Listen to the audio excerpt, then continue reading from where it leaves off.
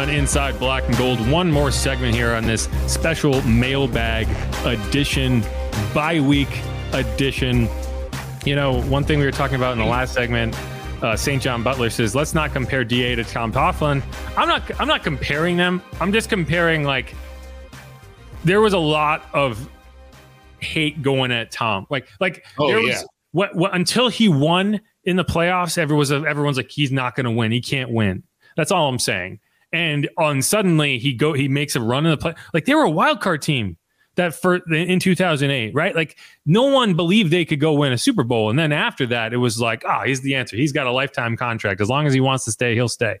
And like, I think that's what people are afraid of with DA, honestly, is that he wins enough games and then suddenly, but yeah, I mean, I'm not, as coaches, I'm not comparing them. I'm just talking about situationally. The thing here, Demetrius Ramsey says Eli Manning was way better than Carr. And I'm going to stop you right there, because the stuff that Derek Carr has had said about him his entire career, like, it's a lot of empty yards. He's not good enough in the red zone. He can't win big games. Everyone said that about Eli Manning basically his entire career. So like, I actually think they're very similar quarterbacks, except one's name is Manning. So everyone was like, okay, he's definitely, they're both legacy quarterbacks, right? Like, they both have brothers who were number one picks too, or number one picks. Like, Eli was a number one pick, but Peyton was a number one pick. But, Derek obviously succeeded David, who the biggest record he has is he holds the NFL record for the most sacks in a season and the second most sacks in a season. Poor guy. Yikes, right? You want to talk about shell shock. But yeah, I think they have a little more in common than you might think, especially in today's NFL, where there's not many quarterbacks that don't really run. Like that scramble, man, where he got 9 yards of it. And it was like, how many quarterbacks in the NFL turn that into like a 30, 40-yard gain? You know what I'm talking about? No, I'm trying to think. It was like a 3rd and 10 in the first half, and he got 9 of it and then got caught from behind and kind of got dragged down, and they ended up punting. And it's like, but like, how, like, so go around the NFL and just kind of say, like, okay, how many of these quarterbacks would have been like a 30 to 40-yard run, right? Whether it's Josh Allen, whether it's Lamar Jackson, even Baker Mayfield, like Derek is a good athlete, but not from a mobile perspective. Like, when he starts to run, you're like, God, why aren't you faster than that? Come on. You're a professional athlete, man. Have some respect. You see recently the post, though, somebody put out was like comparing the first whatever X amount of games from Derek Carr, and then they put it like against Steve Young, Troy Aikman, and I forget who else. But I mean, his numbers are comparable, but it's really hard to just look at numbers. Yeah, no, and to me, that's the thing for me. It's just frustrating to know that those yards are available and you can't get them. It's like they're locked in a box, right? Like, a lot of teams are able to access those yards, but the Saints are not. And it's a disadvantage. There's no way around it. It's a major disadvantage that the Saints have accepted, is that we do not have a system where we think the quarterback should have to be able to access those yards, those hidden yards in a game that Josh Dobbs found, right? That Trevor Lawrence found, that Tyson Bagent found, right? We are not trying to access those yards, and our offense has to succeed in spite of that. That's a disadvantage. The Lions are doing the same thing with Jared Goff. It's just something that, if you're going to accept that type of quarterback that can't really run, then you're going to have to live with it. Well, then if you do have that quarterback that can take off, he should be, his accuracy, precision should be like super duper, cutting edge, top of the league kind of thing. Then if you got to compensate kind of thing. If you can't do that, if you can't access those yards, then you have to be elite in terms of diagnosing defenses and getting the ball out against the blitz. And that's what's frustrating, is because, like, I don't see that. I don't see like the baseline of a quarterback who can run around and do stuff is so much higher, because you like Kyler Murray against the Falcons. Holy crap! Right? That was a video game. Right. He looks like Super Mario. Like, yes, he does run like Super. I put out a tweet Like, and not even like post mushroom Super Mario, like the small version. Just like he's just so like locked up. He kind of runs like Taysom Hill in that way, where it's like all legs and the upper body just stays perfectly still the whole time. Yeah. But yeah, and it's frustrating, and that's why like people. Oh, there's the talk right now is maybe they can go draft Jaden Daniels. I would love to see the Saints draft Jaden Daniels. I absolutely would, as long as the idea is he's not starting right away. That is like my take that I will not give up on, is the idea that quarterbacks have to start immediately as a rookie is absolutely unequivocally wrong, and it ruins careers. A lot of the time, yeah. Like, it's very rare that I think someone comes in and just immediately able to, adapt so easily without getting rattled. Yeah. Right. Like CJ Stroud is the exception. He's not the rule. And like, I would love a quarterback like Jaden Daniels. I would love, but like, I don't want him to come in and immediately be that guy. I also, I do get nervous about guys getting hurt, right? That's always the kind of catch-22 of okay, well, you can run, but what happens that time they catch you, And so like, I think Jaden is a guy who's going to have to bulk up a little bit at the NFL level. And so maybe give him a year, right? Let him kind of get acclimated. But yeah, no, I think that the Saints would be foolish to avoid the quarterback position in this draft. And again, it's not about replacing Derek this next year. It's about you have an opportunity. You have an opportunity to draft a quarterback and not have to play him right away, right? Because you're paying it. You're paying the price to have that opportunity. Yeah. To me, the Lions had that perfect scenario where they were able to get a guy like Hendon Hooker who needed that redshirt year. You know what I mean? Yeah, right. And so like you got Jake Haener, he's an intriguing guy, but I don't think anyone's going to balk at upgrading if, there's a gift, for example, Jaden's still there in the second round and you really like him. Hopefully like Haener could be our kind of like Dobbs, in case of emergency, he could come in and do something. But yeah, I don't see Haener as a starter in the NFL. I mean, that's a bad comparison because one of the reasons that Dobbs is Dobbs. He is. Well, no, I mean, it's not even being a rocket scientist. It's being a 6-year NFL veteran. But he's still been a backup or a third stringer his career. And that's helping him, is my point. Like, Jake's never played in an NFL game. No, so I'm just saying, hopefully down the line, he could be that dude for the Saints. I don't know. I'm just you mean like in the future? Yeah, I'm not saying, bring him in now and he's going to run rampant. Yeah, for Jake, that's probably all he could do at the moment. Yeah, for Jake, it's like the first question is, can you be a backup? And then if you can prove that you can hang around as a backup, then we'll see if you can be a starter. But like, I think Taylor Heineke is a good example of like a guy who is just good enough to be a backup, probably isn't good enough to be a starter, but is going to be, he's going to make a whole lot of money. Like that's not the worst thing in the world to be, is a guy who's just, look at Andy right now. You think Andy's mad about his situation? No. It's like, yeah, keep paying me. I'll keep showing up. I'll hold the clipboard. You want me to hold the clipboard? Cool. You want me to start? Cool. Whatever you need, I got you. Who was what was the guy's nickname? His nickname was Clipboard Jesus. Do you know who I'm talking about? Not Chase Daniel, huh? It wasn't Chase Daniel. He had long hair. All right. Charlie Whitehurst. It was Charlie Whitehurst. Clipboard Jesus. And I'll share my screen so that you can appreciate how apt this nickname is. The locks flowing. They really are. Look at this. Has there ever been a better nickname than Clipboard Jesus for this man? Anyway, it's a good living. Right. Like no one's complaining about being a backup quarterback, right? When you get in the game, like look at Jameis, right? Like the bar is so much lower because you're just like, man, he gave him a chance, win, right? That's all you have to do is not go in and maybe, if you win a game as a backup, you're a friggin' hero. If you lose, everyone's like, well, he's the backup. That's why he's the backup. So I don't know. Right. That's what you can fall back on easily. Right.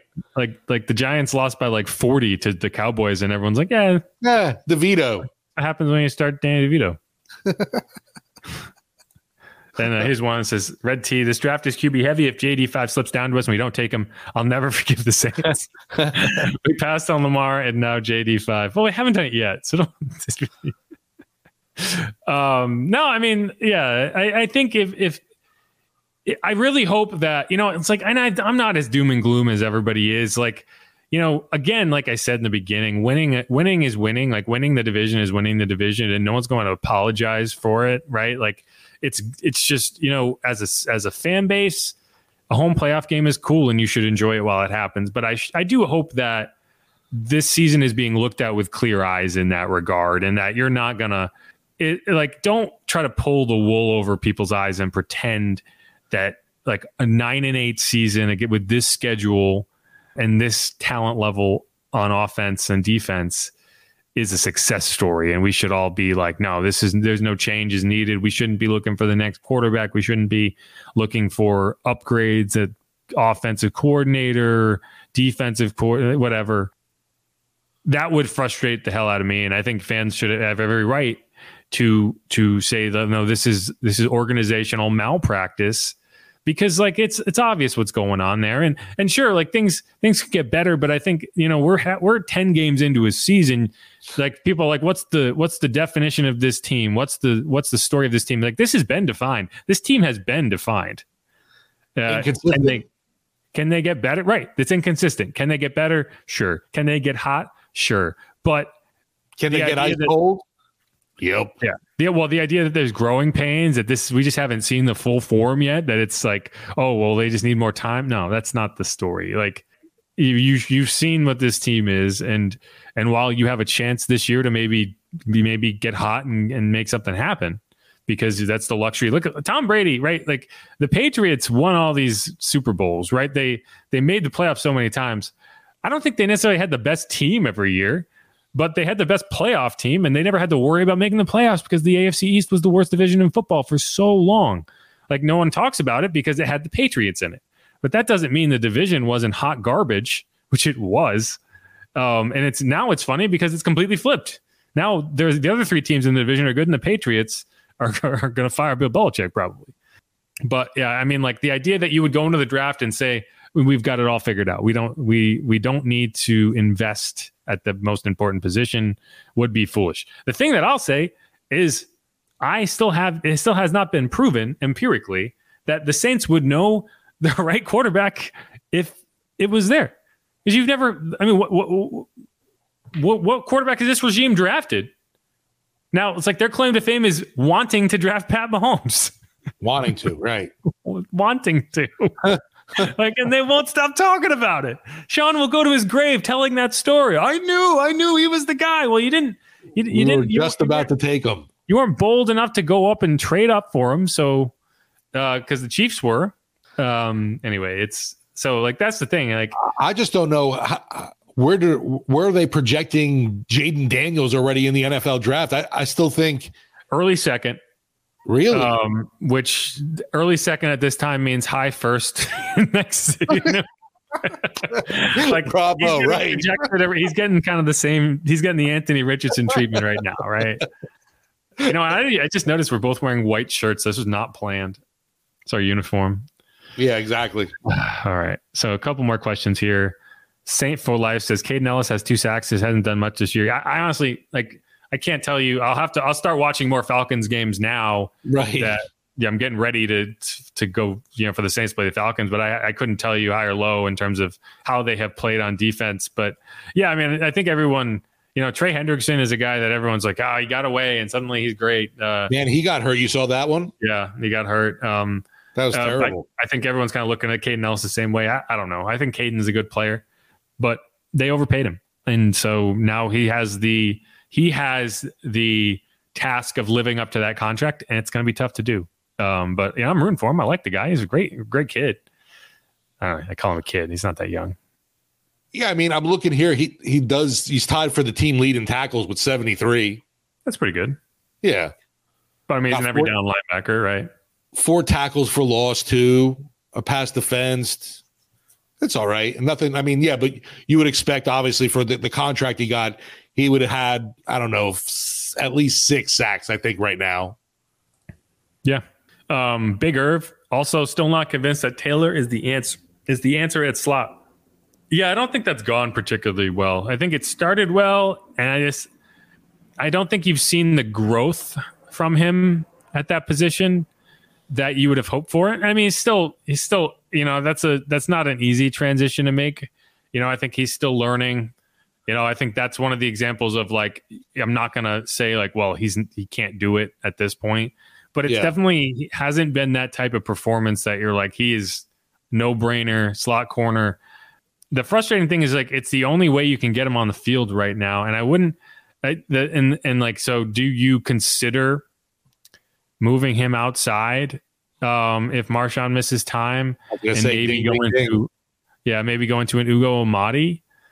I don't know. I don't think you'd upgrade in the slot with Ugo Amadi, but would you maybe upgrade on the outside? I don't know, because Ike played really well.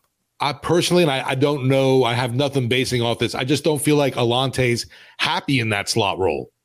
It's a tough, like not a lot, like, I don't think Bradley loved it either. Like, I think that it's just not a position. It's why you see safeties, right? Because, I think safeties kind of profile better into coming down and playing that kind of hybrid linebacker role. Whereas corners, it's a more difficult transition because you're used to just being man up. It's, and you got the sideline and you get chances for, PBUs, and now you're trying to chase TJ Hawkinson, and that's no cornerback comes into the league and is like, oh, I desperately want to cover tight ends. So maybe you get Alante with Paulson and then maybe Howden. Yeah, Howden could be an option. That's a good point. I don't know. I think you still want Howden to be your dime safety kind of guy, but maybe that is something you look at is who's your best option at slot corner if you decide, okay, we want to move Alante outside. But again, Ike has been really good outside. Right. So I don't even know if that's an upgrade. Like Alante has been good too when he's had the opportunity, but would you be better? Then you're changing two positions instead of one, and just logic would dictate that you'd rather not do that.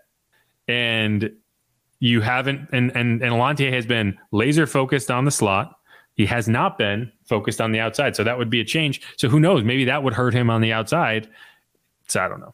It's going to be interesting. It's going to be a question to answer. I expect you'll see Alante stay in the slot, though. Maybe next year you can talk about the options there. But yeah, no, I'll definitely be curious to see what happens. Like you said, if Lattimore, hopefully we don't have to worry about that, and Latt is back for the Falcons game. Week 12, for crying out loud. Correct. I think it's funny that people are saying Frank Reich should be fired. I was like, well, Frank Reich didn't even get to pick his quarterback. There's just no leash in the NFL anymore, man. That's the frustrating thing. Oh, the tight end situation remains a mystery, and I guess along with other things that just perplexing in this season is just not being able to find Juwan.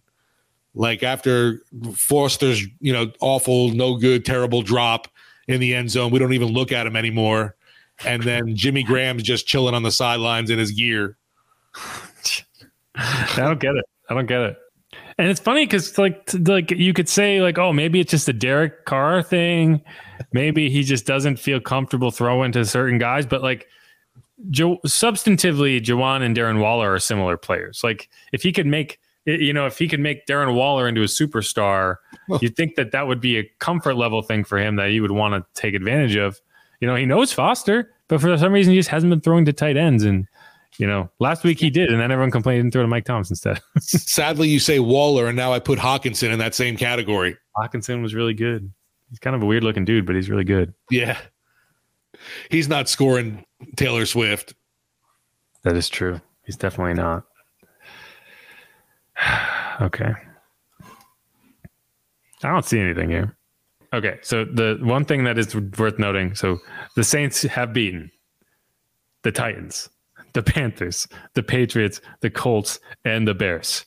Bears. That's a rough list of like, oh, these are the teams we're better than.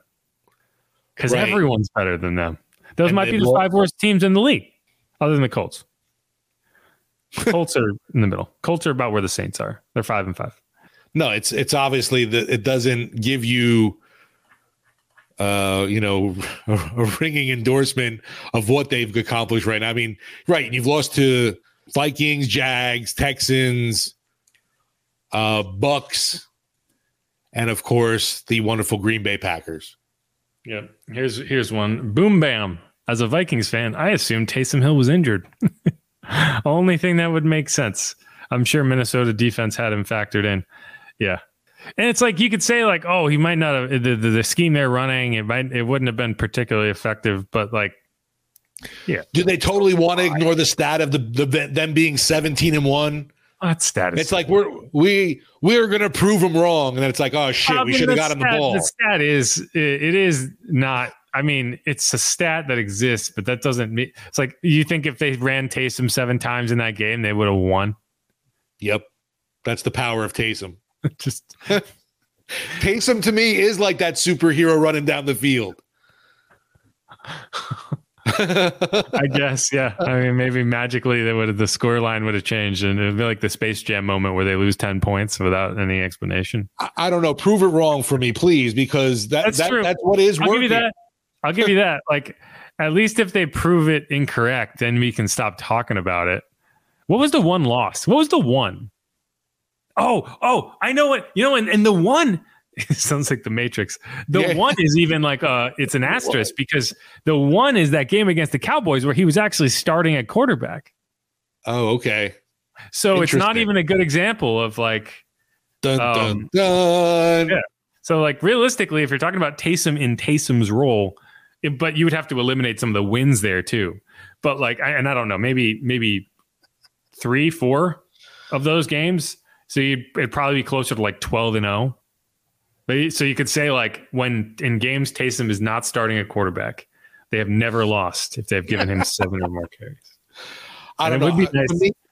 To me too, it's very telling. Alvin Kamara said this year, he called him a bully for crying out loud. I'm like, give that man the ball more and let him bully everybody. He is a bully. They should just give him they should just run Taysom the first 7 plays of the game, and then everyone goes back in the locker room. There you go. Right. Oh, I guess we're done here. And give him that speech, fire everybody up, and then boom, we're ready to go. Next week. It's over. Not even worth playing. Everyone there just you goes go. Let's next time you talk to Dennis, you see Dennis Allen on the sideline, be like, I got this idea. I think he actually said that. I think I stole that joke from him. Oh, really? Yeah, I think he said that on to Bobby once because Bobby always brings that up. Like the worst thing we could have done was tell Bobby that stat. Anyway, all right, that's it. Anything else you want to hit, and then we'll get out of here.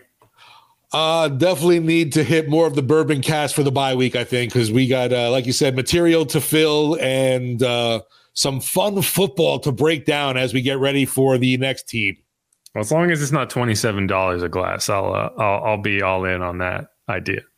But that wasn't even this podcast that I told that story. That's how far we've come in this world. But this is Inside Black and Gold. Thanks everyone for listening. It's been a special mailbag edition. Appreciate everyone who's here, everyone who dropped in a comment, question.